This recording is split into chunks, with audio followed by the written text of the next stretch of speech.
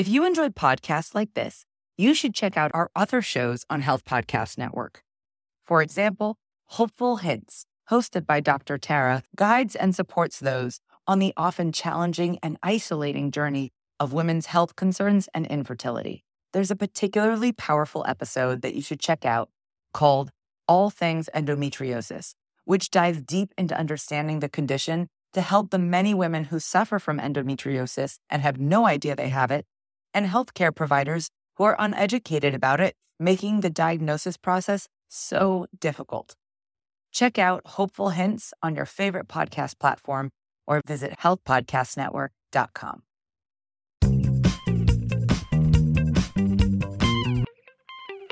Welcome to Highway to Health. I'm Jeremy Quinby. How are you doing, people? It's been a strange week, and I get the sense that it's probably going to become stranger. I'm missing all of your faces. Hopefully, hearing my voice is going to be of some comfort to you. I know hearing your voices is.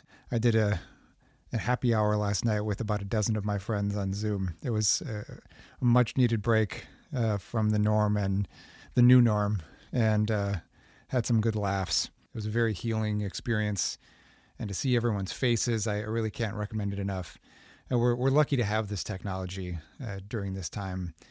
Very fortunate that it is not 1920.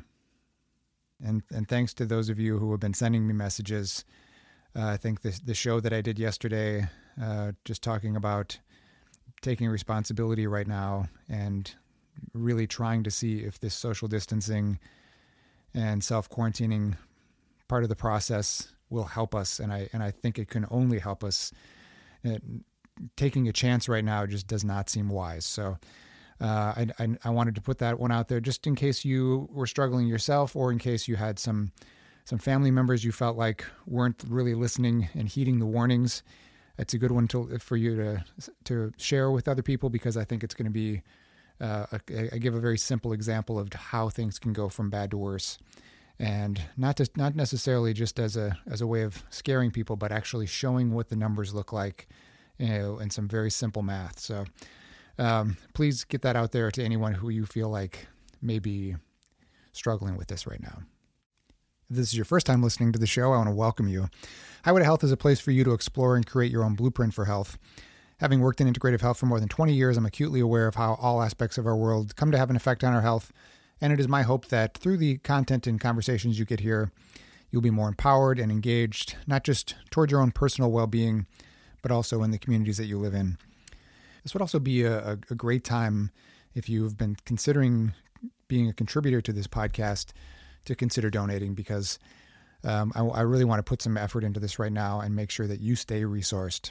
You can donate for as little as $1 a month, and you can cancel at any time. So I understand if all of a sudden you feel like you want to support and you can do it, and then your budget changes, you can cancel it in any month. Okay, it's very easy too. You just go to patreon.com/highway to health, or you can look on your app right now.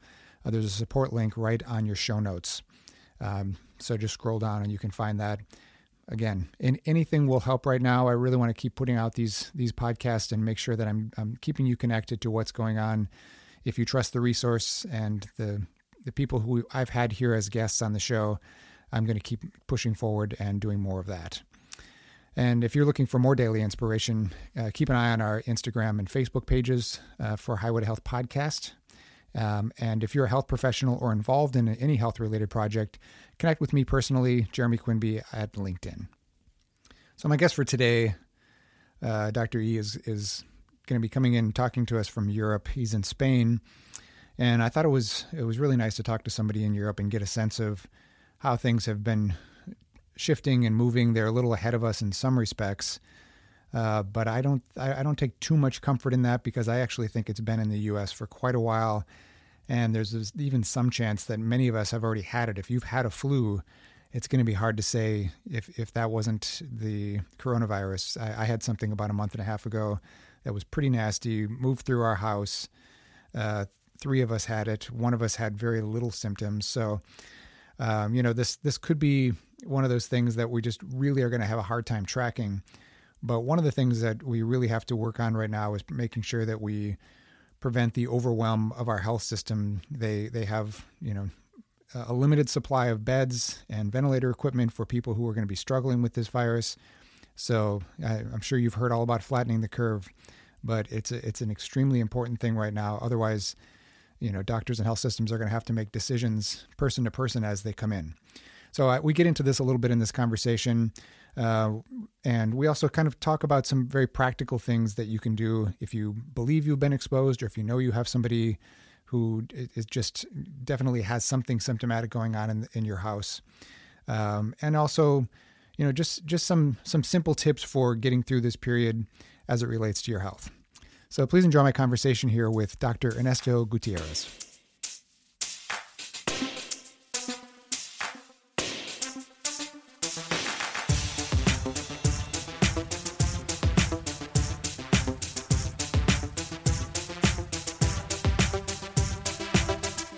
Well, Dr. E, it's nice to have you on. Yeah, likewise. Thank you for having me. Yeah, so what's the scene in Spain right now? I got to see your Facebook Live this morning. Well, it's strange. I mean, it has continued the number of cases has continued to increase. There's more people being diagnosed. There's unfortunately more people deceased from this condition. Got to remember, over here in Europe, both in Italy and here in Spain, we have a very large elderly population. So they're obviously being hit. The health system is not prepared. Just a couple of weeks ago, people here in Spain, we were hearing, not even a couple of weeks, like 10 days ago, we were hearing about what was going on in Italy. And they were still not taking it seriously in the rest of Europe. Yeah. Italian teams were still traveling for soccer matches. Italian fans were still traveling to watch those matches. Yep. Large events were happening. People in Spain were like, yeah, we're a little bit concerned. But then you would see them packing bars at night, and you would see them in restaurants and everything. So it wasn't until Friday Thursday, I think, and then Friday that it really got serious, and they just said, you know what, we got to stay indoors, and they declared a state of emergency on Saturday morning, telling all people to stay. But even then, we saw a bunch of cases in Madrid happening, and people in Madrid, when they were told that schools were going to be closing down and public spaces and restaurants, they packed their cars and they drove down to the beach because they have a second home here, or they went up to their smaller towns. Mm-hmm. They've been infecting everyone there. So it's been a very unfortunate series of events of people not taking it as seriously as they should. Yeah. And even government haven't been considering the seriousness of the whole thing in their communications. How is testing there? How easy is it to get tested, and what are they setting up for testing centers? Well, so the entire healthcare system is free here for every European citizen. So it's not necessarily hard for them to get tested. The problem is that two things started happening.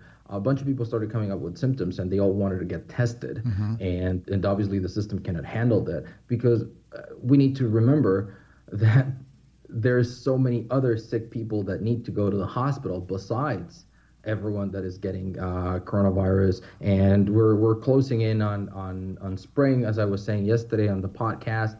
We're closing in on spring, so we're also getting a lot of seasonal allergies. We're getting people who are sneezing. We're getting people who have, respiratory symptoms, especially if they're asthmatic. So people start overreacting to this whole thing, and they were cramming the emergency departments. They were cramming the hospitals, and that was also a bit of a challenge around here over the weekend. How well is telemedicine embedded in the system there? Not at all. Okay. Yeah, we're very limited here as well. Yeah, that's a bit unfortunate, partly because of regulations and partly because people are just used to, whenever they feel sick, they just go to their healthcare center. They go to the hospital because it's free. And the entire healthcare is free here. So people just literally show up whenever they need to.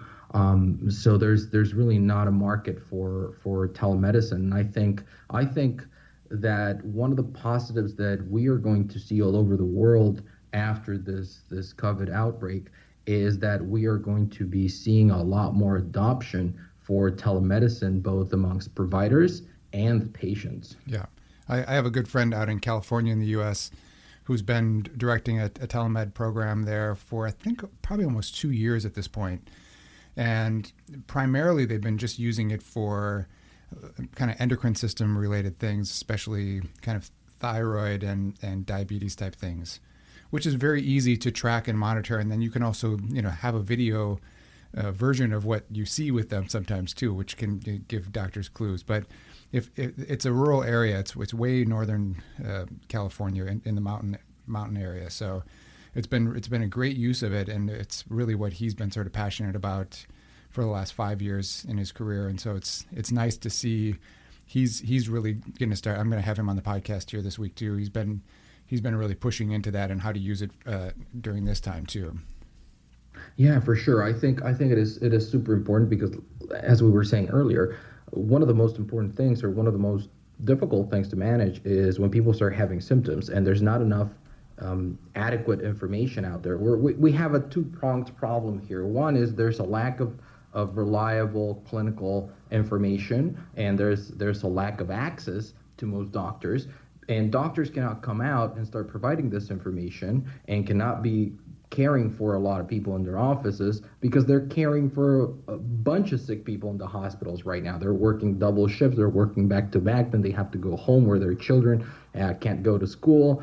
So it's really taxing the system, and it hasn't even exploded yet. I think the next 5-7 days are going to see a dramatic increase of cases and stateside in America, in the U.S., and Canada, and Mexico, Latin America, because they just haven't taken it seriously. They're still thinking, it's serious, we need to stay home, unless you feel like going out for a run, unless you feel like going out of the restaurant, unless you feel like doing this. So it's like, well, are we staying home or are we not? I know that I'm getting ready to put out a podcast today about this, just because I think there are still a lot of people who aren't taking it seriously.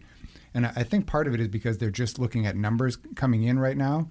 And, here in Minneapolis, in the U.S., and in the state of Minnesota, actually, for any of your European listeners, if you don't know where Minnesota is, it's where Prince and Bob Dylan are from, for musical reference. But we only have 77 reported cases, but there's been a lot of problems with testing. A big shortage of test kits. I guess today they announced that they now have enough, for 1,000 new cases or something like that. It's just not enough. And so, I was just reading on Monday that, people were going to these testing centers. They'd have to sit in their cars, and then someone would, come out from the hospital and do the test with them masked and gloved and everything. But one woman waited for 5.5 hours and finally decided to leave. So wow, it's not great. I think we're still at a point where we have to. You said this on your Facebook Live this morning, but that we have to assume that we already have the virus. And I think that's the smartest thing to do. Yeah. To talk about that a little bit more. And I also like what you had to say about what to do when somebody in your house has contracted the virus. Yeah, for sure. So that's actually two. They're related. The big problem that we're seeing, and before we go into that, if you don't mind, I just want to address that whole thing about testing. Now, the test takes a couple of days, and the numbers that we're seeing are based on confirmed diagnosed cases. So people who have the symptoms, who have gone to the hospital, who have gotten tested, and who have tested positive. So that's a minority of it. I was just looking at a graph yesterday of the cases reported at certain stage of the outbreak in places like Korea, and it was much higher than in places like Italy. And they were comparing the number of cases diagnosed and the number of people who had been killed from this. And the number of people killed in Korea was lower than what it is at this time in Italy, but the number of people tested was 3 times as many. So obviously the numbers were a little bit more alarming, just because people were getting tested. So they were able to put it out there. Now, here's where it goes into what I was saying this morning. We all need to assume, because this virus has up to 2 weeks of incubation period, and out of those 14 days, you have been transmitting So if you have the virus, it has replicated. It takes about a day or 2 days to replicate, and then you become contagious. So for 10 days, 10 to 12 days, you are contagious and you have no symptoms at all. Nothing. Not a fever, not coughing, not soreness, nothing. Energy is fine. So think about this. You're feeling fine, you're spreading the virus, you go to the gym, you're huffing and puffing, you're breathing everywhere, you're sweating, and then somebody else comes and uses the same bench despite you kind of like wiping it down, and then they touch their face because everyone there is huffing and puffing, right? So that's why it's very, very important before we have the symptoms to stop going out. And if we all assume that we have the virus, then it's going to make more sense, because it's kind of like saying, okay, if I go out, every single surface that I touch, like people here in Europe, most of us, we live in high rises, and you live in condos and things like that. You have to get on the elevator. So even if you're going out, what I was telling my wife, even if we go out to the supermarket that is literally a block from here, you get in the elevator, you're pressing the button that 100 other people have been pressing, and you don't realize it because it's just second nature. You grab the doorknob and you leave it there, and then somebody else in the house goes and grabs that doorknob, and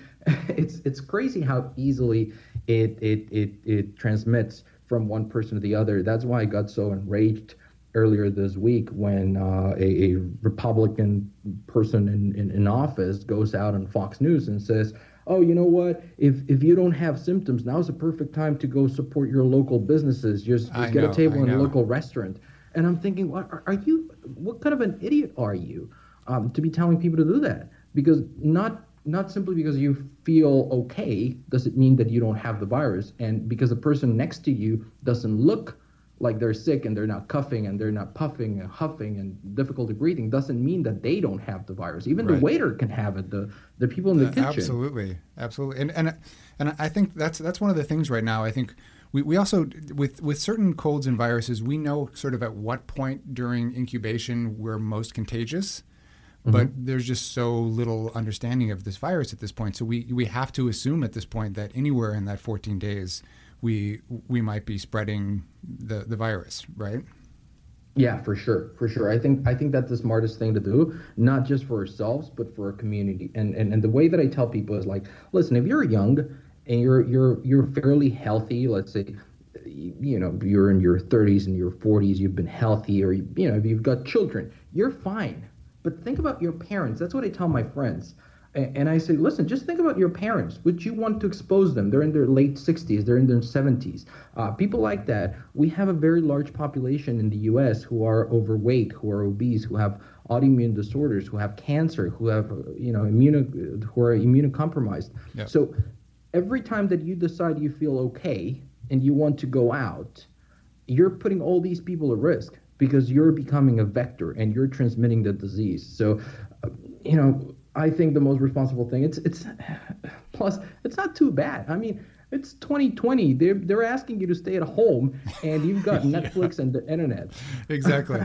And what you said, I think, is really important, because I think what a lot of people don't realize is how many conditions actually make you immunocompromised. I mean, America in particular has a serious problem with obesity, and everyone who's obese, we know right now, is immunocompromised. And the numbers that are starting to come in right now in the U.S., I was just reading an article this morning from New York Times that so far of the tracking that's being done, and again, these numbers are still small, but they're saying 40% of people who are coming into the hospitals with more complicated conditions are between the ages of 24 and 40. So it's a much younger group of people who are actually being compromised in this situation. And again, we're not getting all the details of who these people are, but my guess is they do have something pre-existing. But the fact that that age group is being hit, but they're just not having problems with. There's not a mortality issue with that group as there is, with the older generation. Exactly. And another very important point here, and this is something that I keep hearing, especially from family members, from relatives back in Mexico, where the numbers are even lower than what they're currently being reported in the U.S. because testing there is even worse, is that, well, you know what, even if we get it, I know people who've gotten it and they're just at home and they're a little bit uncomfortable, but they're fine. And, I heard about Tom Hanks in the hospital in Australia and he's recovered and now he's at home. So it's not such a big deal. It's just a cold. And the problem with that thinking is basically saying, you know what? I don't care because it's not going to affect me. And while that might be true and you might develop immunity, what we're trying to avoid and what I keep telling people is this. Let's be conservative and assume that only 1% of people who have the coronavirus disease will need hospitalization. And that's a conservative estimate. It's closer to 3%. But let's just assume it's 1%. And then let's assume that 70%, if we continue at this rate, 70% of the population in the US will end up getting it. Mm-hmm. So if you have a country of 350 people, 70%, and I don't know the exact math, but let's just assume it's 280 million people that will have it. And you grab 1% of that, that's over 250,000 people that are going to need hospitalization in the next 10 days. Yeah. The system is not prepared for that. Right. There's not enough beds. And that is the reason for, this just helps to really give the visual to the flattening of the curve, is that we're just trying to, everybody is going to get this. Some people are going to be more or less compromised, but the fewer number of people at one time that need to go into the health system is what's going to keep things from getting out of hand. Because some of the stories I was reading in Italy where they were out of beds, they were in short supply of staff, and suddenly they were getting people in with like some seriously complicated issues, not just shortness of breathing, but unable to oxygenate. And there was not equipment enough for everybody, and the doctors are having to start make decisions about who gets equipment and who doesn't.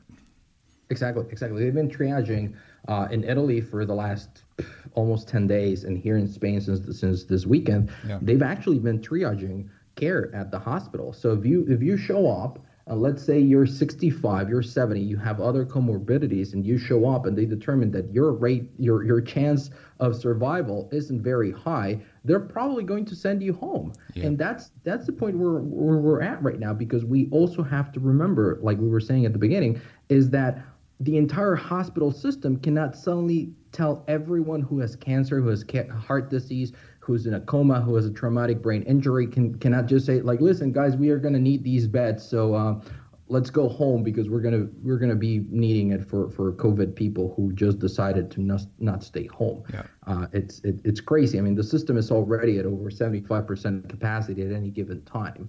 And now we're thinking of 250,000 beds that are going to be needed in the next 10 days. You're right. And what city in Spain are you in? I'm down south in Alicante. Okay. We're about 4 hours. We're about a 4-hour drive from Madrid. Okay. And so what's the situation there in terms of medical care and compared to numbers that you're already seeing? In what regards? Just in terms of what percentage of the population are we now seeing that have COVID, or is it becoming clear that some of the health systems closer to where you are, which is I'm guessing a little further, since it's outside of the city, the systems probably aren't quite as large. Are there any problems there yet? Well, you'd actually be surprised. I've been surprised with the size and with the amount of healthcare staff and the complexity of the healthcare system down here.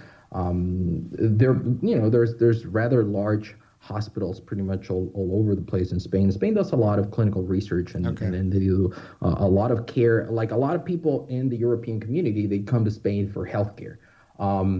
So that hasn't necessarily been the problem. The problem is that all over the country, two things. One, people were showing up just to get tested when they had a fever, and they were being told to just stay home. So that put the first burden over the weekend. Now what we're seeing is that there's not enough beds for hospitalization. People have finally understood it, like, okay, so the first step is, stay at home, take it easy. If I get respiratory distress, if I'm at risk, if I'm doing all these, any of these criteria, then I go to the hospital. And what we're seeing is that not everyone has they're not being able to house everyone that is coming in. Like I said at the beginning, we have a very large elderly population here in Spain, so that alone is a problem. The streets have been closed. I live right here on one of the main streets in downtown Alicante, and the only thing you hear from time to time is an ambulance driving by, and you see the police also driving up and down, telling people to go back home. There's not a lot of people walking out the streets. You can go to the supermarket. You can go to do a couple of things. Some of them are still working, and in an office, but restaurants, bars, shops, all those things are closed. So how long ago did schools close? So schools in Madrid closed since last week. Okay. So they've been closed for about 10 days. In the rest of the communities here, it's kind of like in the states that you have, every state has their own legislation. Same thing here with the different communities. So in the rest of the communities, it took them a little bit longer until Friday when it was made, when the announcement was national. Like, listen, we're stopping it. We're shutting down restaurants, bars, schools, daycares, all those things. Yeah, I think Wednesday last week, the NBA and most of the major sports organizations, all the colleges shut down all the the sporting events, and it took through the weekend a lot of actually I think maybe end of last week a lot of colleges started to send students home until spring break that was coming up in early next month as a sort of first measure, and then. And to do online learning, and then this, I think over the weekend, I guess it was Sunday, when we got the news here in our state, but it seems like just about everybody around the state, around the U.S. has been pretty much following suit. So, I think they were offering classes on Monday, which I thought I know they're trying to make trying to help people who really need to find childcare and get their situation sorted out, but. My kids, I could, especially I have a teenager, and he was, he really wanted to go in for that last day and see his friends one more time. But we had kind of already been family quarantined for the weekend, and we had taken I think Friday off as well. So, I just felt like, especially with that 14 days, we've already made a little progress in not putting ourselves out there. It's silly to kind of re-enter again on Monday just for a day and take any chances. And I was having that conversation with my wife. There's two things to consider here. One, obviously, you want to stay safe. Not because the virus is not going to kill you, you're just going to go out there and get it, right? So you want to stay safe. My wife is pregnant. She's 5.5, almost 6 months pregnant. Congrats. We've got a 2-year-old at home. Thank you. We've got a 2-year-old here at home as well. So it's like, listen, we don't need to get it. So let's just stay home. That's number one. But number two, if we do what I was saying at the beginning, we assume that we have it, let's not go and spread it. I've got neighbors right here in the same building who are in their 90s. Mm-hmm. I don't want to be exposing them. Right. I don't want to be doing all, being irresponsible in those regards. So as I was saying in one of the videos recently, it's like, thankfully, we have a lot of very caring health professionals who are currently practicing and who are in the front lines and who are risking their health and their well-being to care for all these people who are getting all these conditions right now. Our job for the rest of us is to just stay home. That's it. Yep. Let's go back to that the question that I had from and that you were getting from a lot of listeners on Facebook Live, which is, what do you do when someone in your home has contracted the virus and are showing symptoms? Yeah.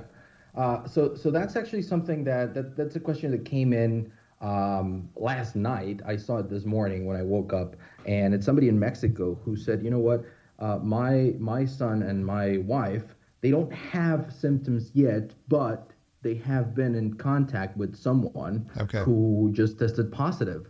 And who already has symptoms. So what should we do? And that's exactly what I recommended. I said, listen, well, you need to assume that if they were in contact with this person 5 or 6 days ago, and you have been in contact with them, then you need to assume that everyone in your house has it. Now, it doesn't mean that, well, because now everyone has it, we can just commingle and just share everything, right?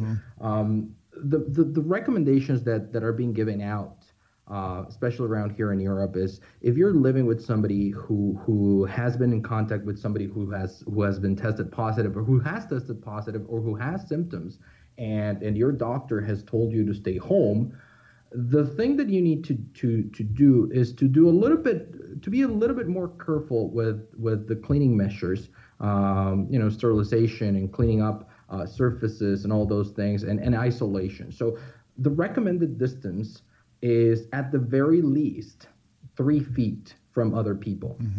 So that's 1 meter. I always say both, because you never know who's listening. So you've got to stay at least three feet away. If it's your spouse, if it's your partner, you should stop sharing beds for the time being if you're able to.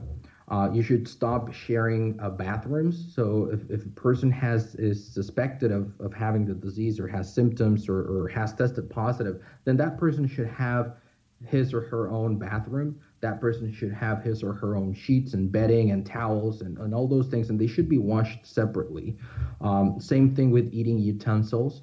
Very similar to the care that you would have when somebody at your home has hepatitis. Now, the difference here is that it doesn't just transmit like hepatitis from surfaces and stuff that you touch. It also transmits from breathing. Right. So you need to be careful wearing a mask at home, making sure that any surfaces that you're in contact with, let's say that you're working at a table, and like we're doing right now, I'm talking into a microphone, and the microphone is set on the table. So if I suspect that I have been in contact with somebody with the virus, I need to make sure to properly disinfect this table as soon as I'm done with it. Yeah. Not just because I don't see any spit marks or anything like that. I need to disinfect the surfaces, disinfect keyboard, mouse, TV, iPad, mobile devices, anything and everything. Especially devices that might be shared.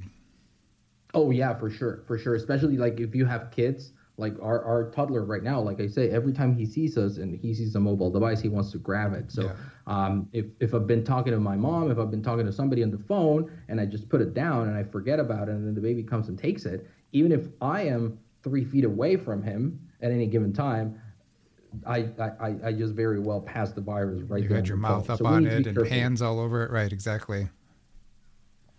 And there was another thing that I like that you said this on Facebook today, that because I read an article about this, that we don't know right now if taking ibuprofen or anti-inflammatories is a good idea with this virus. And do you have any? I mean, it sounded like because of the inability to there's an inflammatory response that might be positive during this virus that we don't want to kill, right?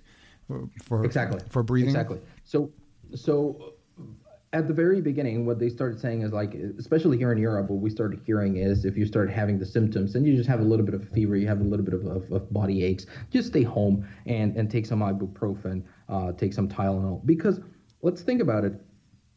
When there were not enough tests, and these tests are still taking 4, 5, 6 days to come out, the results. Let's say you had these symptoms, you went into the hospital, you got tested. Let's say you were lucky and you got tested. They're not going to know for sure for 5 days. And what were they going to do? They were going to send you home and tell you to just take symptomatic treatment, which is basically just make sure you're comfortable. Yeah. Take an anti-inflammatory. And manage the fever. Exactly, manage the fever. So what they started seeing is that a lot of people who were taking these measures, they seem to have a much longer fight with the symptoms, and the viral load took a lot longer to decrease than what they were seeing in China. And part of the thing that they started hypothesizing was exactly that. And as a matter of fact, I just saw an article this morning saying that the official recommendation from the CDC and from the World Health Organization is to not take anti-inflammatories until you have spoken to your doctor. And that's actually something that I do want to emphasize, and thank you for asking it, because on my live on Monday, I said, if you don't have any important symptoms of respiratory distress, if you don't have another comorbidity that might put you at higher risk, and you just have a little bit of a fever, just take an over-the-counter anti-inflammatory, And it's funny that 3 days later that has completely been changed and based on the evidence. So it's a good thing that I have the opportunity to say it again. Right now, you should not self-medicate until you have spoken to your doctor or qualified health professional who can direct you. And that's even over-the-counter medicines too. Yeah, for sure. So no over-the-counter, because what's the most common over-the-counter? It's an anti-inflammatory drug. And if we're compromising our body's ability to produce inflammation, we tend to think of inflammation as a bad thing. But right. The reason our body produces it is because it helps it to fight and repair. So if we impair our body's ability to create inflammation, we're seeing that it might, and we don't know the exact mechanism. Everything that has been published right now is just based on observations. But that is the recommendation. We're assuming that it does help. It does prevent our body from fighting this viral load. Yeah. And one other thing I think that would be, besides, the basic self cleaning things that you can do in your home for this situation, you had also recommended just opening up your windows, because this is an airborne agent. We can kind of move some of that stuff, right? Just by opening up our windows for periods of time during the day, and getting ourselves outside too. Yeah, there are two things. And these I learned when I lived in Cancun, and everyone there survives on air conditioners, so it's not uncommon for houses to never open up the windows, right? Because you'll always have the AC, and the people who came in, and these were the guys who were giving maintenance to our air conditioner system in the lab. So that's a very high-end HEPA filter ISO 7 lab, and they said that every time at home, you do need to at least every other day to turn off your air conditioner and just open up the windows and let some fresh air run by, just to clean up and sanitize, and natural sunlight, because those two things alone, they act as they will help you kill germs. So if people have the ability to go outdoors still, and I want to emphasize, if you have a garden, if you have a patio, if you have a driveway where you can just literally open the door and go outside and stand out in the sun, sunlight is also very beneficial in these kind of conditions. So get some proper sunlight. If you don't have that, but you have a red light therapy, a red light device like the Juve and like any of these other commercial red light devices, it's very important for us to use it right now, because if we normally don't get enough sunlight, now that we're being asked to stay indoors, and if you're following those directions, you're going to be like literally bathed in artificial light 24/7. So that also is not very good for immune system. Yeah. Well, thanks so much for taking the time to do this, and I'd like to stay connected through this time period, because I feel like, we've been the beneficiaries in the U.S. of seeing what's going on in Europe. It's going to continue to change, but I also think that there's more going on in the U.S. than we realize at this point. So, as this progresses, it'd be nice to do some check-ins and make sure we're getting the same information. Yes, for sure, and it's quite unfortunate, because as you're saying that, here in Europe, we got that from, it happened in China and we didn't pay attention. Then it started happening in Iran and Korea, and closer and closer. And then it happened in Italy. And it was crazy because it started happening in Italy and the rest of Europe were not paying attention. And now you're seeing the cases in Spain, you're seeing the cases in France, you're seeing the cases in Germany. They grow and they grow. And unfortunately, I see some action being taken in the US. And it's great that it's been emphasized at a national level. And the NBA has always been the most progressive one. They were the smartest ones. They actually called the league off before the soccer league here in Europe. Is that right? Was crazy. But you're seeing, for instance, the soccer league in Mexico. They're still playing. They just say, "Oh yeah, we're just gonna shut down the stadiums." Like, what can soccer players not get it? Right. Yeah. They're still gonna go train. They're still gonna go sweat and bump into each other during the matches. So it's crazy that they're still allowing this just because there's other interests. So for sure, I'll be happy to check in with you, and hopefully we'll be able to flatten the curve and we won't overtax our already overtaxed health systems all over the world. And when we spoke about a month ago, we talked about actually doing a totally different podcast together. So at some point, I'm hoping to get into some of the stem cell research and everything else that you've been doing, which I've been kind of curious about and been reading about for the last 5 years as well. So Yeah, for sure. For sure. Happy to weigh in on that one as well. All right, great. Thanks, Dr. E. Talk to you soon. Thank you for having me.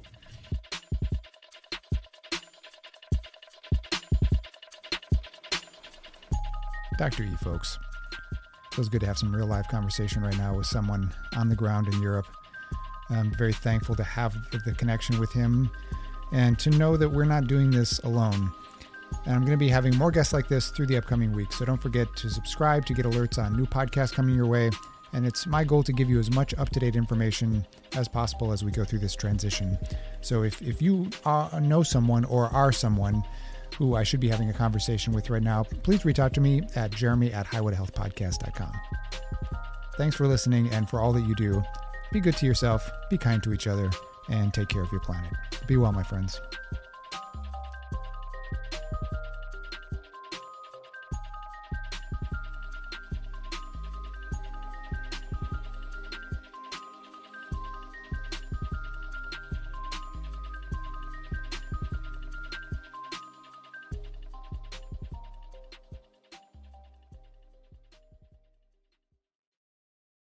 If you enjoyed podcasts like this, you should check out our other shows on Health Podcast Network.